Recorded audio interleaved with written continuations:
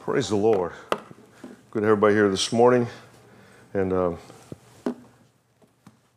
praise the Lord. Amen. I got a word for you this morning. I want to get into the word. I got a few things I want to share. And praise the Lord. What? Christy. Oh. Praise the Lord. Anyway, I want to share this morning. The title of my message is being yielded to the will of God. How many here would love to know what the will of God is for their life? Amen. Amen. How many here would like to have God spell it out for you in the sky before you do anything? Okay. I got a message for you then. Praise the Lord. Amen. No, I know that I've been in prayer this week, and not only that, He's shown me something else. But anyway, isn't it good when we just hear the voice of God and we have clarity on where we're supposed to go and what we're supposed to do? Amen. A lot of times I hear people say over the years, they've said, well, I just don't know what God wants me to do. And the thing is God won't give you any more revelation until you've completed the last thing that He's told you. So what we don't like to do a lot of times is go backwards and listen to Him, but God is looking for our obedience first. Why? Because through that, He's bringing us on the growth pattern. In other words, what happens is nothing that God touches ever stays the same. Amen. If you look at all creation, look at the entire world, everything that's alive grows. If it stops growing, it's no longer alive, but dead. And believe me, when it comes to plants around my yard, I can kill them faster than anybody. So I know alive when I see it, and I know dead when I see it. Praise the Lord. I have, in our yard, we have 3 fig trees, 2 of which were given to us, another one I went and bought myself. And I've seen those trees, I've planted those trees, and we fertilize the trees, and I like figs. So we try to grow figs in our yard. I don't know if you know anything about Key West, but Key West doesn't have topsoil. We live on a rock. Amen. That rock is it's coral. It's just rock. So anything you want to give that plant, you have to bring it in and supply the plant so it can produce the right fruit. If you don't give it the right stuff, to the right fertilizer, the right nutrition, it won't bear fruit. And I notice this is similar to because my figs look terrible. It's not a good year. Anyway, praise the Lord. So I know dead when I see dead. When dead is not the same as alive. It's different. It looks different. It feels different. So anyway, anything God touches, we claim the Holy Spirit lives within inside of us. Is that true? Yes. Then anything God touches us, that touch itself makes us alive. Everything Jesus touched, if Jesus touched the dead body, it would come back to life. The air would go into the lungs would fill with air, and that body would spring up and become alive. Correct? Yes. Okay, so anything Jesus, so if Jesus has touched you this morning, then whether you feel like it, look like it or not, you got to believe that you're alive this morning. Come on, amen. Amen? Okay, praise the Lord. So when I'm speaking this morning, we're not speaking to the dead, we're speaking to the living. If Jesus is, and so if you feel like you're dead, ask Jesus to come into your life right now so He can breathe on you and make you alive. All right, praise the Lord. This is good. So far, we're okay? Yes. All right, praise the Lord. How many know that? I heard a preacher say this one time. He says, boldness grows in the atmosphere of a clean conscience. Boldness grows in the atmosphere of a clean conscience. Amen. I'll get into some of this morning. I got several scriptures. I've got about 3 different directions I can go here this morning, so let me sort it out. If you open your Bible this morning, let's start with John chapter 14 because Jesus said it. Amen. John chapter 14 and verse 15. And I want to share some things with you. How many know our obedience to the Lord or our yielding to His will isn't dependent upon what He does for us? I know some people do. We pray we want God. Well, God does this for me, I'll do this for Him. It's not a bargaining situation. Basically, Jesus paid the price. We believe it or we don't believe it. But it basically boils down to that. Jesus gave Himself for us. We either walk in that and believe that or not. But the fact is we don't serve God for a reward. We serve God because he's God. Amen? So, in other words, when we approach him, now we are rewarded. We know that. I'm not taking that away at all. But the fact is our purpose for serving God is because he is God and he's Lord. My reason for being in a ministry as many years as I've been in a ministry is because he's called me. He's told me this is what he wants. I live in Key West, not because I like Key West so much. It's grown on me over the years, after 33 years of being here.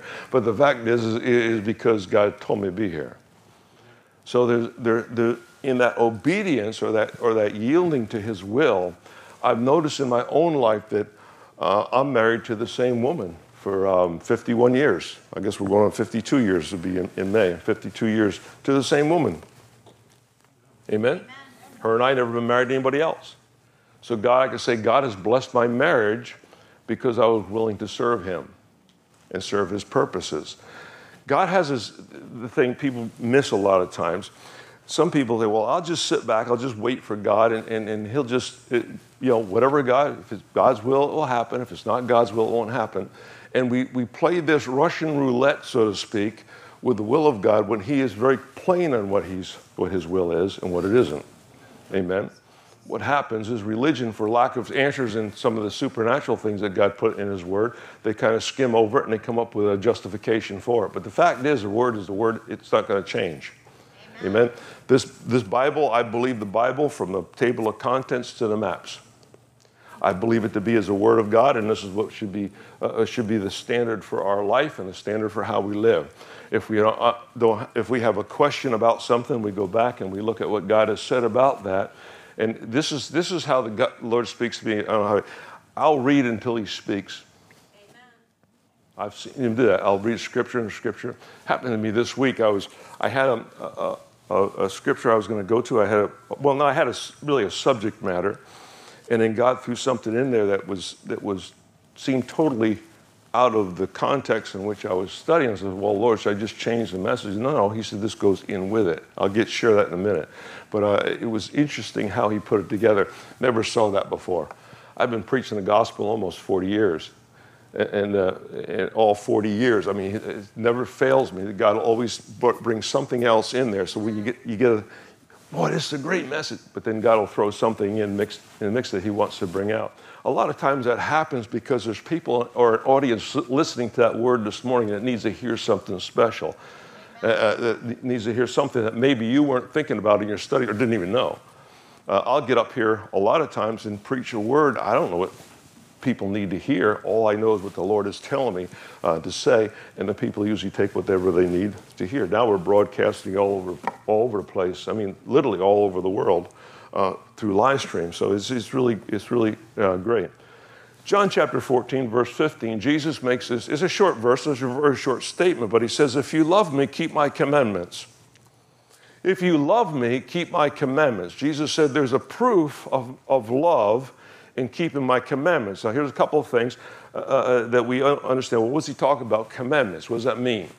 If we love Christ, he says, if you love me, keep my commandments. Okay, what's the commandments? Is it the 10 commandments that Moses got from the mountain, brought them down, and threw them down, broke them, had to get the second copy, the backup copy? Is that the commandments he's talking about? Not exactly. Not exactly. I'll give it to you in a minute. But the Passion Translation says this way. The Passion Translation says, John 14:15 says this way. It says, loving me empowers you to obey my commandments. Now let's go back to the word commandments. What's he talking about? Well, I looked it up, and William Mounce is a Greek scholar, expert, and says, and his definition for this word in the Greek, this word commandments, is it's an injunction, a precept, an order, direction, an edict, commission, a charge of matter to proclaim or to receive. In other words, basically, Jesus, remember he said, if you love me, keep my commandments. What basically he was saying, he said, you know the things I said for you to do? What do you say for us to do? He said, well, he says, go into all the world and preach the gospel to every living creature. That's one of the commandments he says to do. Now, of course, not everybody's called to be a preacher, but we are all called by the Lord to carry his word to other people, aren't we? If it was in a preaching setting or whatever it is. So that's one of the things. When we fall in love with Jesus and we just, and basically call it what you want, born again experience, salvation, when that happens to us, something changes on the inside. You can't come even close to God without something changing in you, period.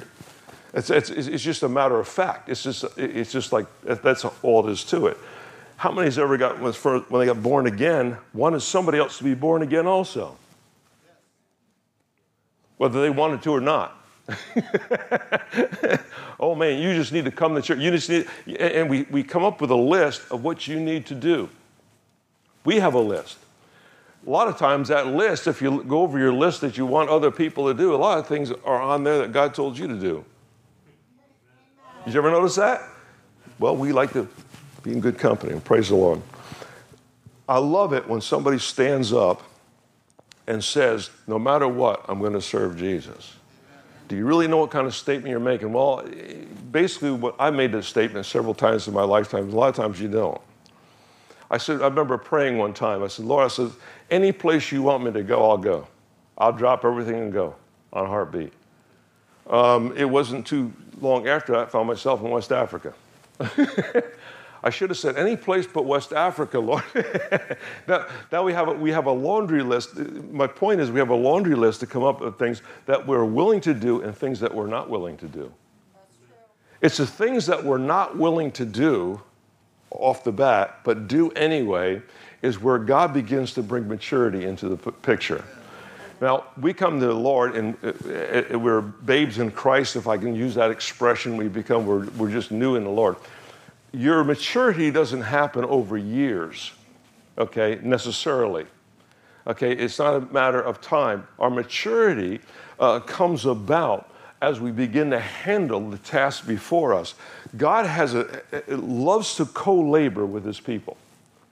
In other words, we sit back, religion has taught us to sit back and pray to God, and he'll make everything all better. Then if he doesn't make everything all better, we still have the same problem, then we come up with arguments and solutions, or we'll write another doctrine on why. Well, sometimes God will and sometimes he won't. No, basically God says everything in his word is already settled. Amen? The shortage is never on his end, it's always on our end. But for lack of wanting to admit that, man's pride, we generally make excuses and so on and so forth. No, God says what it does. If my life is going a certain way and I say, well, God, this is gone, and all of a sudden it doesn't happen the way I expect or the way the Bible says it should happen, my first expression is not to blame God, is to go back and see where I missed it. Because in this process, God is bringing maturity. As we give him obedience, he's bringing it into maturity. You got to understand something. When we are saved, God is not trying to just save you from hell.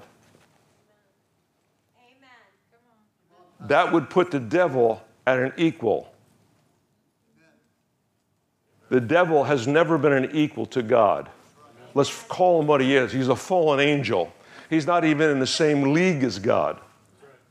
So if God is so interested in saving us from the devil, then that means devil is a formidable foe against God. And of course, his evil is a formidable foe against his word, against his miracle, and everything else. And he's not.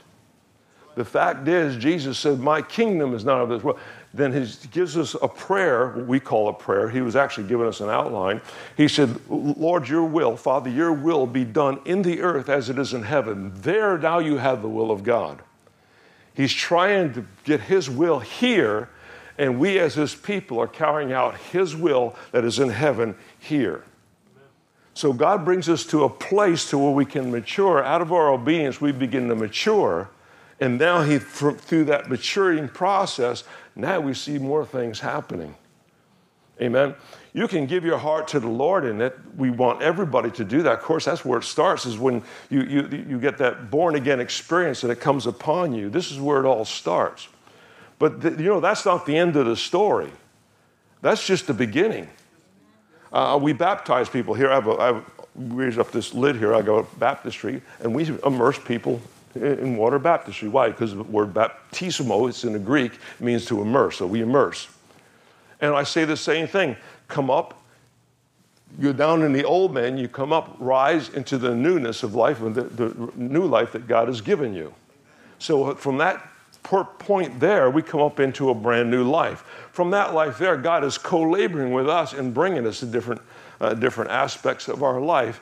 But basically, the whole basic thing is we go back and rely upon Him, and He co-labors with us and desires to work through us. I don't know why He does that. I don't even know why He wants to, because one whisper from God, He can wipe everything out and just bring us to heaven. And we can just clean the slate. He has the power to do that. I always refer back to Psalms 115:3. He is God, He does what He pleases. Somehow it pleases our Father to come into a place to work with His people. To work with us takes, because He did give us a free will. He didn't take away the free will. You have a freedom to choose. That we also have, with the freedom to choose, we also have the place that we need to obey or disobey, one or the other. Amen? Let me ask you something. How many here have kids and your kids disobey? Anybody here have kids that disobey? Raise your hand if you have kids that disobey. Really? Your kids disobey you? Honest? Really? And they're still your kids? Are you sure? You didn't give them away, or, oh, you disobeyed, so you're somebody else's. Okay, well, you just deserve it. No? How many know when they're little like this and they disobey, we're more patient and we bring them up? As they get older and they turn into teenagers, how many have teenagers, kids that are teenagers, but they don't obey? They're still living under your roof, but they don't obey. What do? Throw them out? No. I had teenagers. I raised two of them, a boy and a girl. So I can relate. Amen. And what happens? No, we raise them. We still become their parents. I'm still their father. Regardless, I'll be the father for the rest of their life. And their children, I'll be their grandfather for the rest of their life. It doesn't change. The Heavenly Father is our Heavenly Father for the rest of our life. That's not where we run into the problem. They run into the problem with the obedience to the Heavenly Father so we can grow into the fullness and the stature that He directs us to. Amen?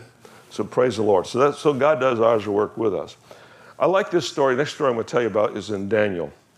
Daniel chapter 3. I like these guys. There's three guys in Daniel chapter 3 that I want to talk about. You've heard them before. It's a common story.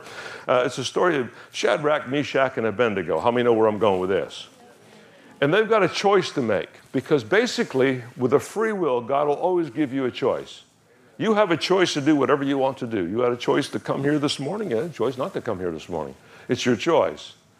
We are all, we either reap the benefits of our decisions, or we reap the not so many benefits of our decisions also, but it's our decision. We have free will. King Nebuchadnezzar was kind of a puffed up guy, and he decided one day, I'm going to make a golden image. This image itself is comical, because the Bible said it's 60 cubits high, that's 90 feet, and it's 6 cubits wide, that's 9 feet. Now, I don't know if you can take something that's 90 feet high and only 9 feet wide at the base and have it stand very well. I think they should have just let him go with it. It might have fallen over on its own. But I studied that out. The scholars believe that was including the base that it sits on. How many know the Statue of Liberty is so high, but the whole base is an island? But they counted the height, the entire height from the plains. It was a plain of Dura, where Dura in Arabic means round. So it's a round, flat plain. Some scholars believe that it was the same place they tried to build the Tower of Babel, where Nebuchadnezzar set up a statue. Why did he set it there, not in the middle of town? Why didn't he put a temple someplace? Because he wanted all the world to see it, not just the ones that visited his temple. So this guy was really into himself. He really thought he was better than God. So what happens is, at the sound of the trumpet, psaltery, the instruments of the song music, once you hear the music playing, he says, everybody is to bow down and worship this statue of me. In other words, you're worshiping the 90-foot tall me. Hallelujah. 3 guys stand up. 3 guys out of the entire nation that weren't afraid stood up and says, not us, we're not doing that. Nebuchadnezzar says, if anybody fails to bow down to this statue, I'll have them burned in the fiery furnace. I will throw them in that furnace, and that's it. Shadrach, Meshach, and Abednego answered the king, and they answered and said to the king, "O Nebuchadnezzar, we have no need to answer you in this matter." In other words, but we'll give you an answer anyway. We don't really need to answer you. It's ridiculous. In other words, it's so absurd, you don't even deserve an answer. This is these guys are saying, okay, you don't even deserve it. This is so stupid. I don't even have to answer your question. But here we go. I'm going to answer it anyway. We'll answer you. "Oh, Nebuchadnezzar, we have no need to answer you in this matter. If that is the case, if that what you're saying is true, in other words," he said, "our God whom we serve is able to deliver us from the burning furnace." Wow, that's pretty putting your faith right out there. But then they say this, "And he will deliver us from your hand, O king." Verse 18 says, "But if not, let it be known to you, O king, that we will not serve your gods, nor will we worship the golden image you have set up." These are guys with backbone, because basically they're saying, listen, our God is well able to save us from that stupid furnace that you're threatening with. But understand this, even if he doesn't save us, we're prepared right now to burn than bow. I'll just put it my terminology. We're not going to, so go ahead, do what you need to do, but we're not bowing to okay, wouldn't it seem so simple? You just bow and your life is spared. You stand in opposite of the king and your life is done. They'd rather take and have their life be done than to disobey what God has told them to do, not to have any graven image or worship any graven image before them. And they're willing to die upon that word. Now you can see what the underlying thing was. These guys have got backbone. He said, no, we're not even careful in this matter. No, we don't even need to answer you. We just stand there, play all the harps and cymbals you want. We're not bowing. Amen? Nebuchadnezzar is furious. He's just on fire with anger. He says, "Choke up that furnace 7 times hotter." The guys that were grabbing a hold of Shadrach, Meshach, and Abednego, because they're all bound up, the guys that were throwing them in the furnace were killed because the furnace was so hot. Getting close to it, they were singed. They were burned up. And as soon as they threw the 3 Hebrews into that furnace, Nebuchadnezzar rises up off his throne and he looks. He says, "How many guys did you throw in there?" And they said, "We threw 3. Shadrach, Meshach, and Abednego." "I see 4, and the 4th one is as the Son of God." Now let me ask you something. How did that evil king know what the Son of God looked like? I guess regardless, you're going to know Jesus whether you know him or not. You're going to see him someday whether you believe him or not. Praise the Lord, but that's about it. Nebuchadnezzar thought he was the God sent to this world. Amen? He thought that he was building his statue in the same place as the Tower of Babel. If it was the same place as the Tower of Babel, the Bible doesn't say, it just says the plains of Dura, and Dura means a circle. So if it was the same, then he's as dumb as they were, because basically it didn't work out for the Tower of Babel either. So we're in the same location, same geographical area. And he says the 4th is the Son of God. And when they pulled them back out of the furnace, or they walked out, no, he said, "Come forth." They walked out of the furnace. When they walked out of the furnace on their own, their clothes didn't even smell like smoke. But it said, our God is able. This has had their approach to it. And I like this approach. He said, our God is able. But even if he doesn't, I'm not bowing. Our God is able to save us from all the evils of this world. That's not a question. But even if he chooses not to, I'm still not bowing to the gods of this world. My God healed. My God is able to heal. But if for some reason I don't get healed for the price that Jesus paid for, I'm still saying he's a healer today. Because I don't have within me, either do you, have the authority or the power to cancel God's assignment, what he started with, number 1. And your life or my life doesn't prove or disprove God. God is who he is. We're not here to prove or disprove who he is. We're here to spread the message so somebody else can come on in and join in the kingdom of God and become part of the kingdom. There's going to be unbelievers from the time that Jesus comes. The Bible says that. There's going to be people that won't ever believe.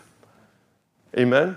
So this is what it's going to be. But their obedience didn't depend on what they felt like. Their obedience didn't depend on God doing something for them. Their obedience depended on it, and their yielding to the Spirit of God, yielding to the truth of God, did not depend on what God was going to do next. He said, because even if he doesn't, we're still not bowing. We're here, we're not going to bow. And guess what? God showed up on the scene anyway. And in Nebuchadnezzar, not only did they not get devoured by the furnace, guess what happened next? The entire kingdom was saved and the entire nation was changed as long as Nebuchadnezzar was king. Because Nebuchadnezzar now, he comes face to face with the Son of God, realizing he's falls short of any kind of God.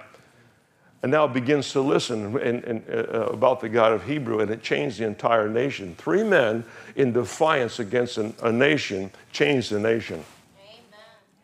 In other words, their courage affected somebody else. Let me give you another story where that happened. Praise the Lord. Amen.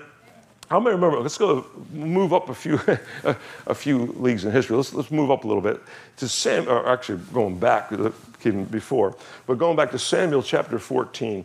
How many remember I love this story. You got to leave the background. I don't have time to give you all the background. I'll give you some of it. But Jonathan is armor bearer. Do you remember that story? Jonathan is armor bearer. How many know what an armor bearer is? It's like an equipment guy, takes care of the equipment. In other words, he has his sword and shield, and he hands it to the warrior. He's not a warrior. He's an equipment tender. Okay? Saul is king, newly born king. He was made king a couple chapters back. He was king of Israel. And they're under the power of the Philistines. In other words, they're under the authority of the Philistines. The Philistines rule the country. The Philistines, you got to understand, this is the background of it. The Philistines got rid of every blacksmith that was in Israel. They weren't allowed to have blacksmiths. Are you ready for this? Because they were afraid that the Israelites would have the blacksmiths fashion swords out of plows and scrap metal, whatever they get, and rise up against them. So what they did, this is the earliest form of gun control. See, if you want to have your plowshare or your spear sharpened, you had to take it to your enemy, the Philistines. And they controlled on how many things could be sharpened and what could be sharpened.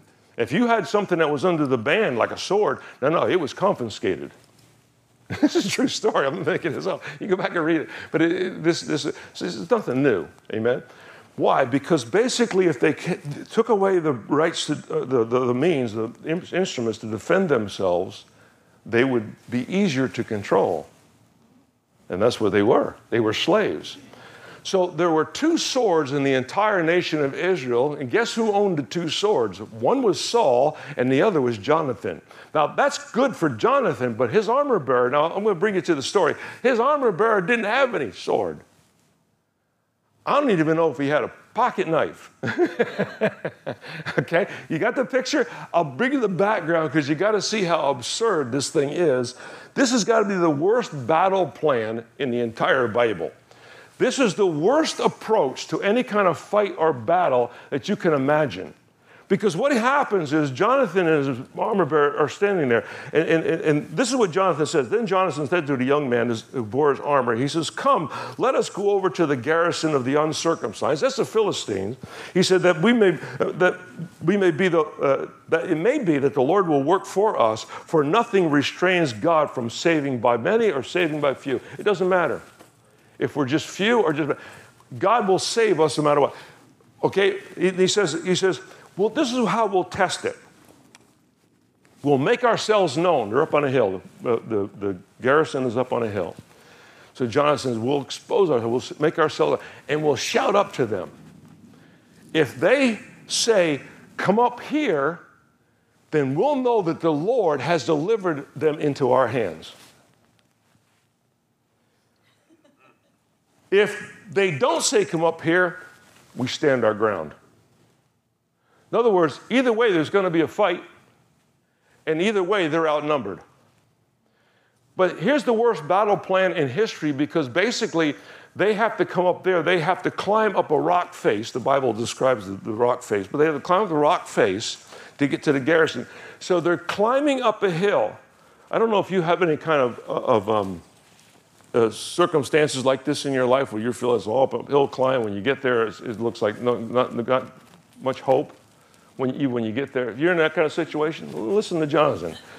He says, he's excited because they said, come on up here to us. We'll show you something. You got to be careful when somebody's not your friend and they want to show you something. That never works out good.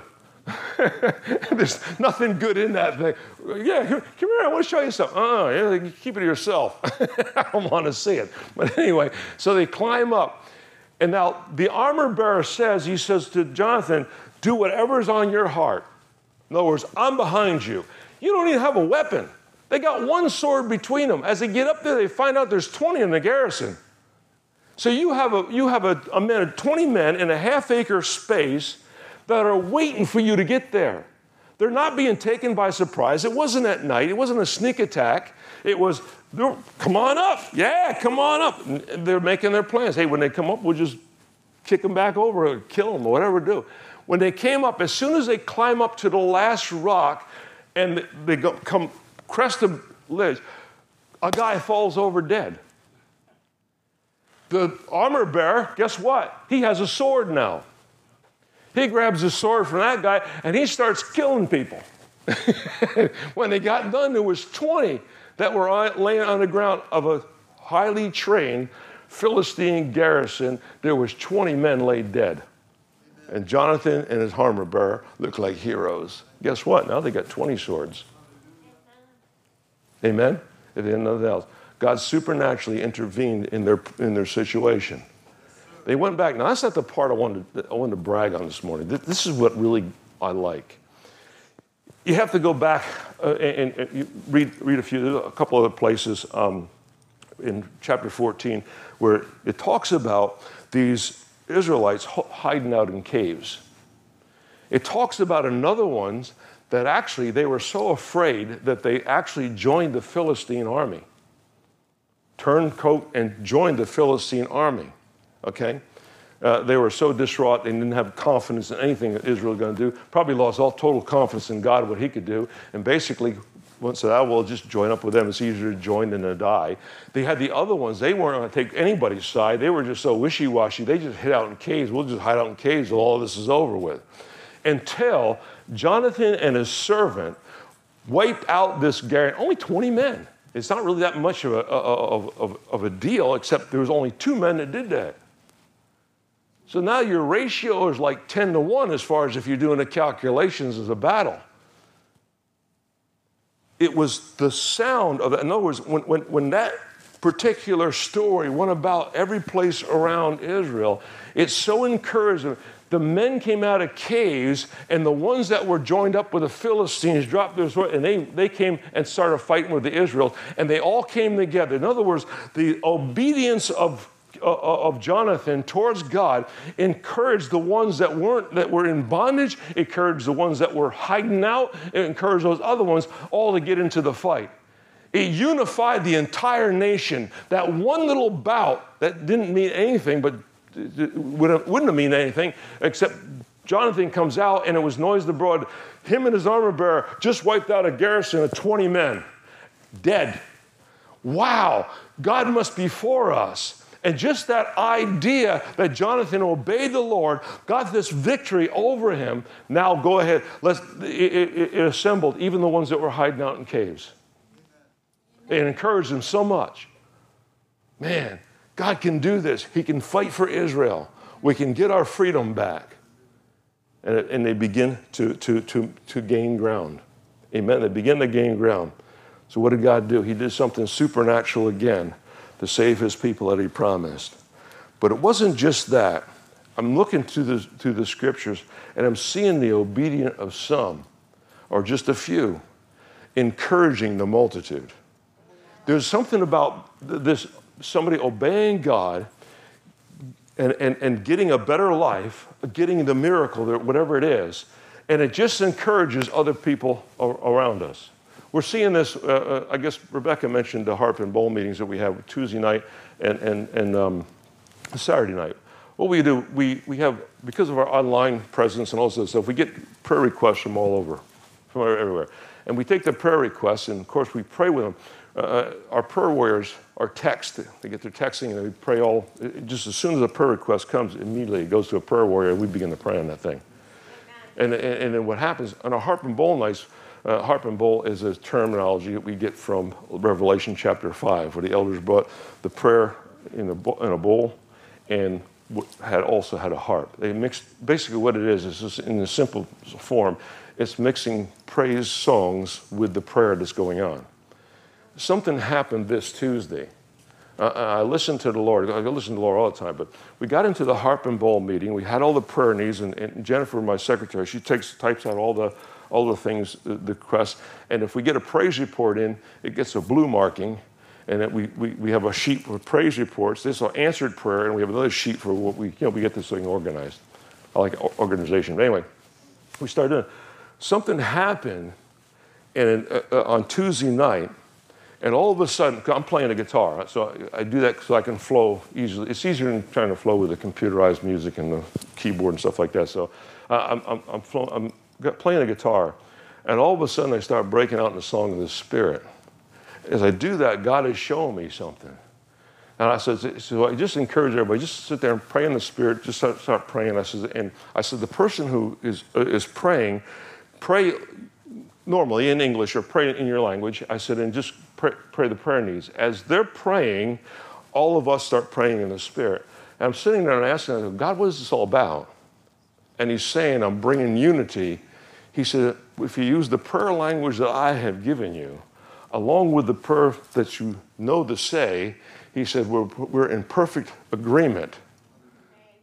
Amen? How many's ever gone to a prayer meeting while somebody's praying a long, lengthy prayer and saying this, bless us, and you're just kind of dozing off and falling asleep?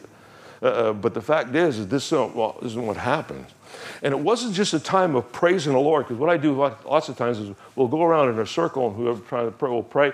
I'll stop and we'll sing a praise song on the guitar, and then we'll go to the next person, and so on and so forth. Wasn't that? All of a sudden it went into this spirit, but God was showing us something. And it is something new, but I mean, He was showing us. They were in Acts chapter 2, it says they are in one place, in one accord. Then the Holy Spirit moved. Amen. One place, one accord, then the Holy Spirit moved. Amen. And God said, what was happening, he said, I'm taking the prayer languages of all these people here, along with the prayer request that's being spoken out, so everybody knows what the prayer request is. He said, I'm bringing a perfect unity and alignment. Because basically, when you're speaking your prayer language, he takes your brain out of the factor. How many know our brain is what trips us up a lot of times? Who's ever tripped over their brain? Oh, come on. Praise the Lord. But God was doing something different. And we saw, and of course we got done. I said, well, what everybody think? Wow, man, I felt God here. And I felt they're doing it. And there was wasn't Jennifer, it was an air of excitement. And so, of course, last night we did the same thing, similar, but again. But God was showing us, he's taken what he's given us 2,000 years ago, and he's using it for today to bring the agreement in. Amen? Agreement in. I was given instructions for healing. So to one person in the church, they just lay in. This is, make the phone call, and that will happen. The world will go forth, and it will change. And things are changing because of this thing, but we're getting it together. But there was a perfect agreement as long as we're coming in. There's still somebody praying. Of course, we still went around the room and prayed all the requests in the known language, but also came in. I thought it was cool anyway. It was good. But the power of the Holy Spirit just fell. And we just had a blast. Amen? Yes. It's like, how do you explain Jonathan? Lord, Jonathan, if this isn't God, you're going to be toast. How do you tell Shadrach, Meshach, and Abednego, oh, sure, you think it's okay. You could die doing this. We don't care if we die doing this. How do you deal with that? How do you look at these things and say, what gets into these people all of a sudden? Because this isn't This is an all of a sudden event. Before that, Jonathan was hiding out just like anybody else was, because basically they were being in captivity. Remember the story of Gideon. Gideon was hiding out in a wine bed because he was afraid of the enemy. How many situations in the Bible do you see where people are afraid of the enemy? I know churches that won't talk about anything. Well, don't let the devil hear you. I hope he does hear me. Amen. Because I serve the one true God. Yes, let him hear me. And let him hear this. In the name of Jesus, move. Amen. Let him hear that also. Because this isn't a game. The Bible calls it a warfare. And it's what it is. In a warfare, there are victories. Well, there's casualties too. Only if you miss.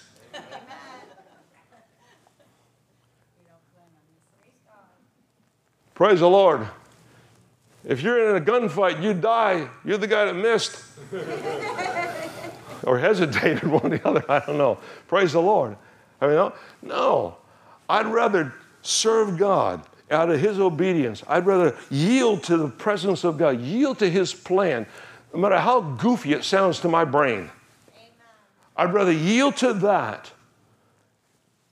Amen. Well, what if it isn't God? What if it isn't? What better way to go down than serving the Lord? That's what Meshach, Shadrach, and Abednego thought. Amen. What better way to die than to say, no, we're standing for the principles of God. Amen.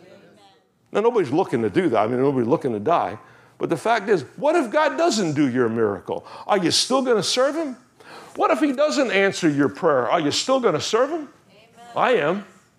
He doesn't have to answer anything for me. God doesn't have to bow one knee to me. I have to bow to him. He's the God. I'm just a servant. Amen. Praise the Lord. And as Jesus upgraded that, by the way, he said, I no longer call you servants, but I call you friends. That's a covenant term. Amen. I don't have the time to teach on covenant, but you know what covenant is. Covenant is what we have with God. Praise the Lord. Can I share something else with you? All right. I can do this.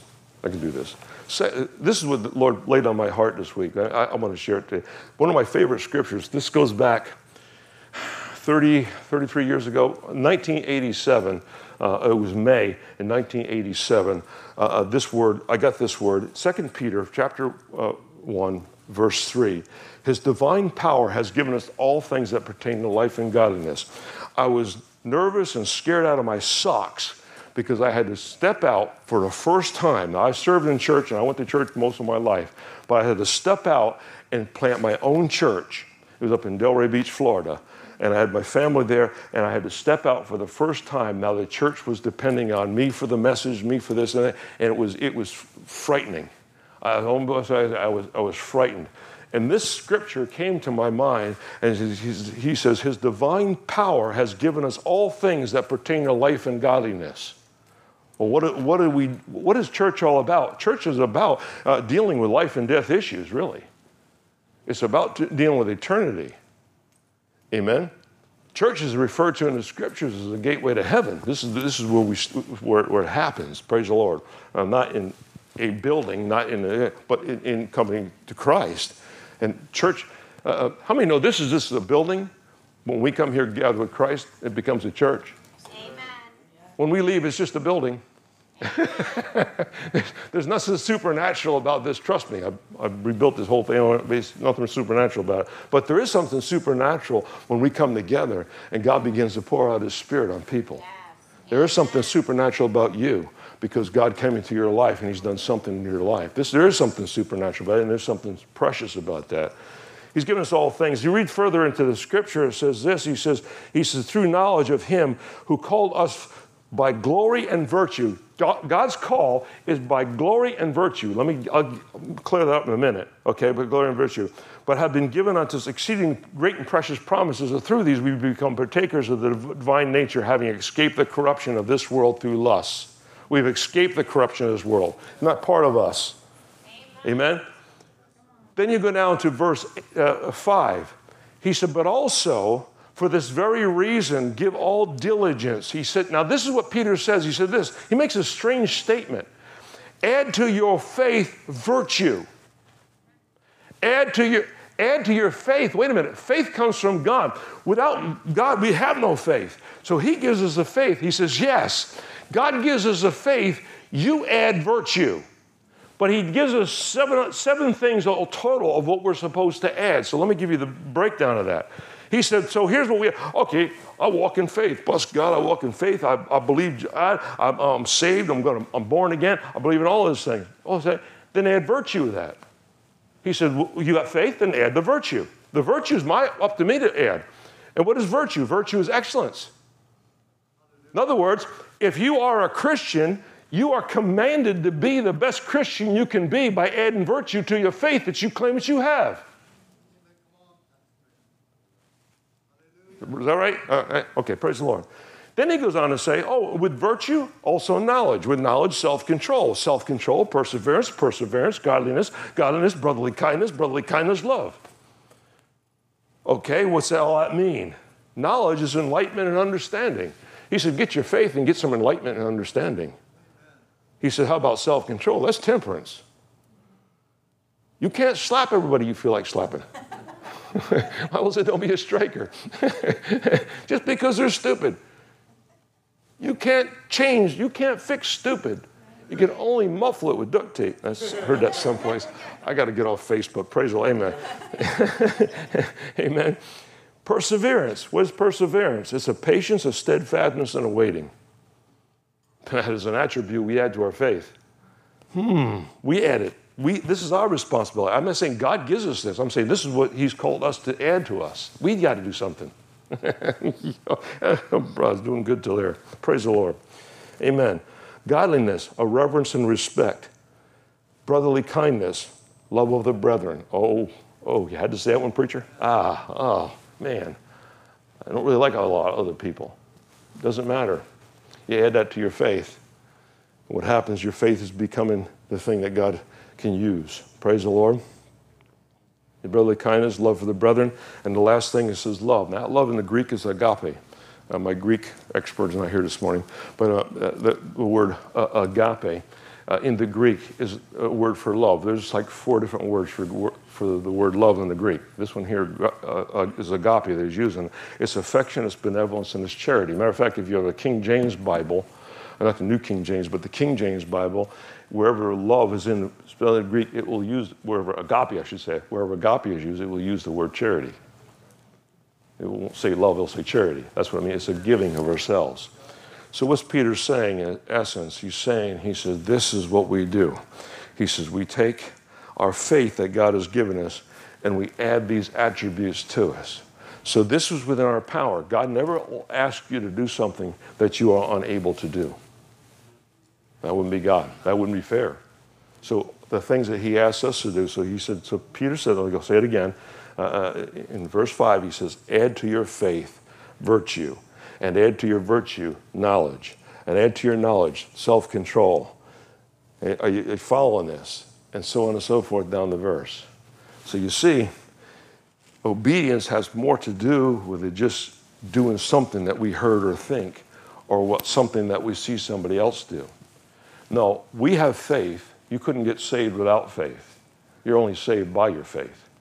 The faith that we have, now we add these other virtues to our faith. So if I'm faith, I'm going to be reverent to the Lord. If I have faith, I'm going to have a virtue. That means there's going to be an excellence about me. I'm just not going to do it just any old way. I don't get up on a Sunday morning and just throw any sermon together. I spend about 3 or 4 days putting stuff together to make sure it's what God wants to say and so on and so forth. There's a process in my life to do this. I know people tell me that I only work 1 day a week. That's the people that don't know me or follow me around. But the fact is, so it doesn't matter.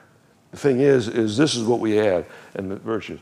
So besides the obedience that we talked about this morning, which is really yielding to the will of God, obedience isn't something that, well, if you do, how many know we teach our kids obedience? There was a punishment, there was a reward and punishment system with that, well, at least when I was growing up. That was it. This isn't what God is saying. He's saying, I'm looking for the ones that will yield. And for your yielding to me, this is what will happen in your life. He said, this will come to pass. Amen?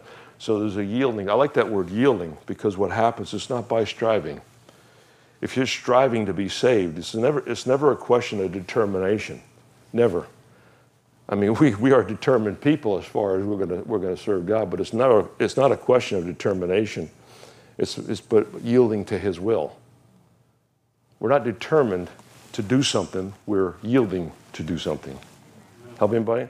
We're not saved. I'm going to say this again. We're not saved from something. We're saved unto something. Does that make any sense? In other words, you're not saved from your former life or saved from this or saved from that. Those things go away, yeah. But the fact you're a new creation, no better before existed, got it. But what you're saved in, you're saved unto something, unto the goodness of God, unto the kingdom of God. You're saved into His kingdom. Now you become a citizen of another country. Amen. It's called the kingdom of God. Get anything out of the word? I'm out of time. I got to stop. But praise the Lord. I had, like I said, I got some other stuff, but I got to stop. I'm out of time. How many got something out of the word this morning? Amen. Praise the Lord. Amen. Let's stand to our feet. I'll go ahead and pray. This 2 Peter thing has been on my brain all week. I'm going to pray this morning that because we see it in the Word, you have faith. There's no doubt. God has given you faith. What we do with that faith is another question, but we all have faith. Can we add the virtue this morning? What if we just add that one thing? Could it be an excellent to our faith? In other words, let's see, if I'm going to believe God, use my faith, I'm going to believe Him with everything within me. That's excellence. I'm going to believe Him. I'm going to be the best believer you've ever seen. In other words, as far as I'm concerned, I'm going to believe God. That's it. What His word said, that's settled. I'm believing it. And I'm going to live my life according to that same belief with excellence. That's just in a virtue. And you got 6 other ones that go through. But I mean, did it help anybody this morning? Amen. Peter, I think, in his way, was showing us what real faith is and what it looks like to work, not what people say it is. I talk to people all the time. And my wife and I are avid scuba divers. We dive almost every week. When the weather's nice, we love diving. And I know a lot of people in the dive community. I lived here for 33 years. And up and down the Keys, really. And know a lot of people in the diving industry. And I've had people say to me, well, preacher, I believe in Jesus. I said, good. So does the devil. It's not what you mentally ascend to. It's what you're obedient with. Amen? Now, I've been talking at the beginning of the year on the transformation. I used Paul, but there's a transformation process. Transformation process can't happen without obedience. God can't do anything in your life aside from obedience. Because we have to yield. The obedience is yielding to the will of God. When we yield to Him, now He can do all things. All things are possible through Christ. I don't care how bad it looks. I'm telling you right now, it's possible. It's more than possible. It's more than probable. It's God's promise if we can stand on it and walk in it. Encourage anybody this morning? Father, we thank You for Your word this morning. I thank You for the people. Thank You for this extra time You give me a little bit at the end here. But I thank You, Lord, in the name of Jesus for these people. I pray, Lord, apprehensions and different things, different confusions that come in are not from You. But Lord, we take authority over that spirit of confusion, if there would be that this morning on anybody. And Lord, let the clarity of Your word and the clarity of Your purpose shine through. Shine through. For all those this morning who say, well, I just wish I knew what God wanted me to do in this particular circumstance. Can I give you a quick note? A lot of times He just wants you to step out. A lot of times. Now you have to settle this. I'm just giving you a general sized statement here. But He'll guide you as you go. Amen? So I got into ministry. Gee, I wonder if He wants you to preach the gospel to the nations. Oh, let me see. 5 continents later, I mean, here we are in Key West and still preaching. But the fact, amen? So praise the Lord. I hope that helps anybody this morning. But man, if you have a desire to do the will of God, you're already up there. Amen. If you have a desire to do the will of God this morning for your life, you are already there. You just don't realize it. But you are there. The next thing you need is the obedience of what you believe He's saying. Now, that's where church can help you out, and counselors can help you out. But the fact is that you now walk into it knowing with this surety that you're on God's will. If you make a mistake, guess what? He is a big enough God to save you and pull you back out of it. Amen? Amen? And even if he doesn't, we're still not bowing to the ideas of this world. We're still not bowing to your stupid idols. Father, we thank you for it in the name of Jesus. Bless every person here in Jesus' name. You came into the door, you're blessed coming in, and the Deuteronomy 28 says you're blessed going out. In the name of Jesus, we give you the praise. Thank you, Lord, for it. Hallelujah. Amen.